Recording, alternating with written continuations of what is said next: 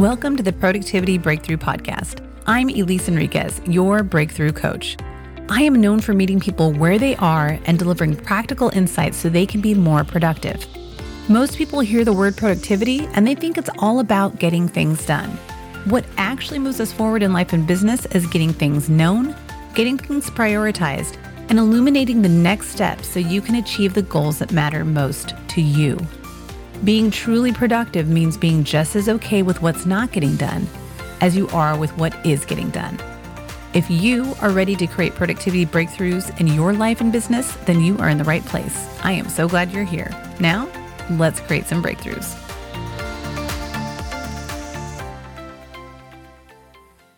Hey there, I am so happy to be with you this week. Before we get started on today's episode, could you do me a favor? If you listen to this week's episode and it makes you think of someone, please send them a quick email, text, DM, whatever, with a link to the episode and a little message like, I thought you might like this. Thanks. I'd really appreciate it. Now for this week's episode. It's mid-November, so the year is wrapping up quickly. I don't know about you, but once Halloween hits, the rest of the year can feel a bit like a blur. It's like being on a roller coaster. As summer turns into fall, I feel the slow click, clack of the ascent up to the top of the roller coaster. Those final clicks and clacks echo out as I put the finishing touches on my niece's Halloween costumes. Then suddenly, whoosh, I'm eating mashed potatoes and gravy, decking the halls, and popping the cork on the champagne in no time. Yeah, 2022 is coming. So let's get your plan in place. What do you say? In last week's episode number 9, I talked about looking back to help you look forward. This week, we are going to look ahead. One of the ways I do this is to write a letter to my current self from my future self.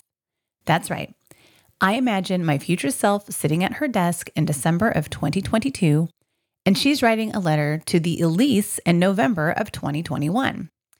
Future Elise tells current Elise all about the amazing stuff that's happened over the past year.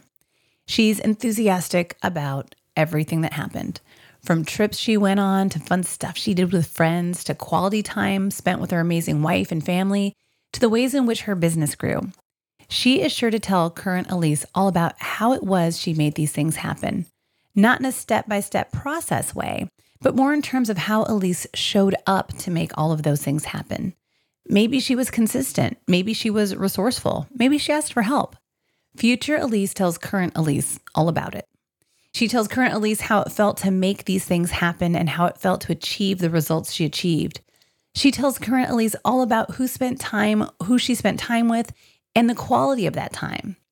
She tells current Elise all about her finances, her health, and her wellness, her creative pursuits.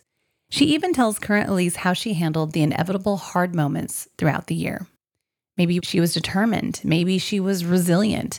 Maybe she let herself lean on her most trusted people. She covers it all.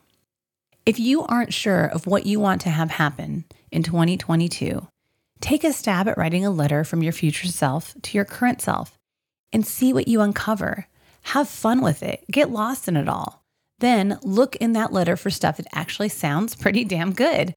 Look at where you are now and where you need to be to get to those pretty damn good bits from your letter. Those good bits, those are your goals. The way you get from here to there, that's your plan. Write your plan out. Share it with the people who need to know about it because they will be affected or maybe because they have a part to play. As a productivity coach, I work with people to move forward what's most important to them while remaining present to the people and experiences that matter most. And while remaining present allows for spontaneity, it's still important to have a plan, to have targets you are working towards. You can always adjust your plans as you go, and you'll never create the perfect plan for the year. If 2020 showed us anything, it showed us that.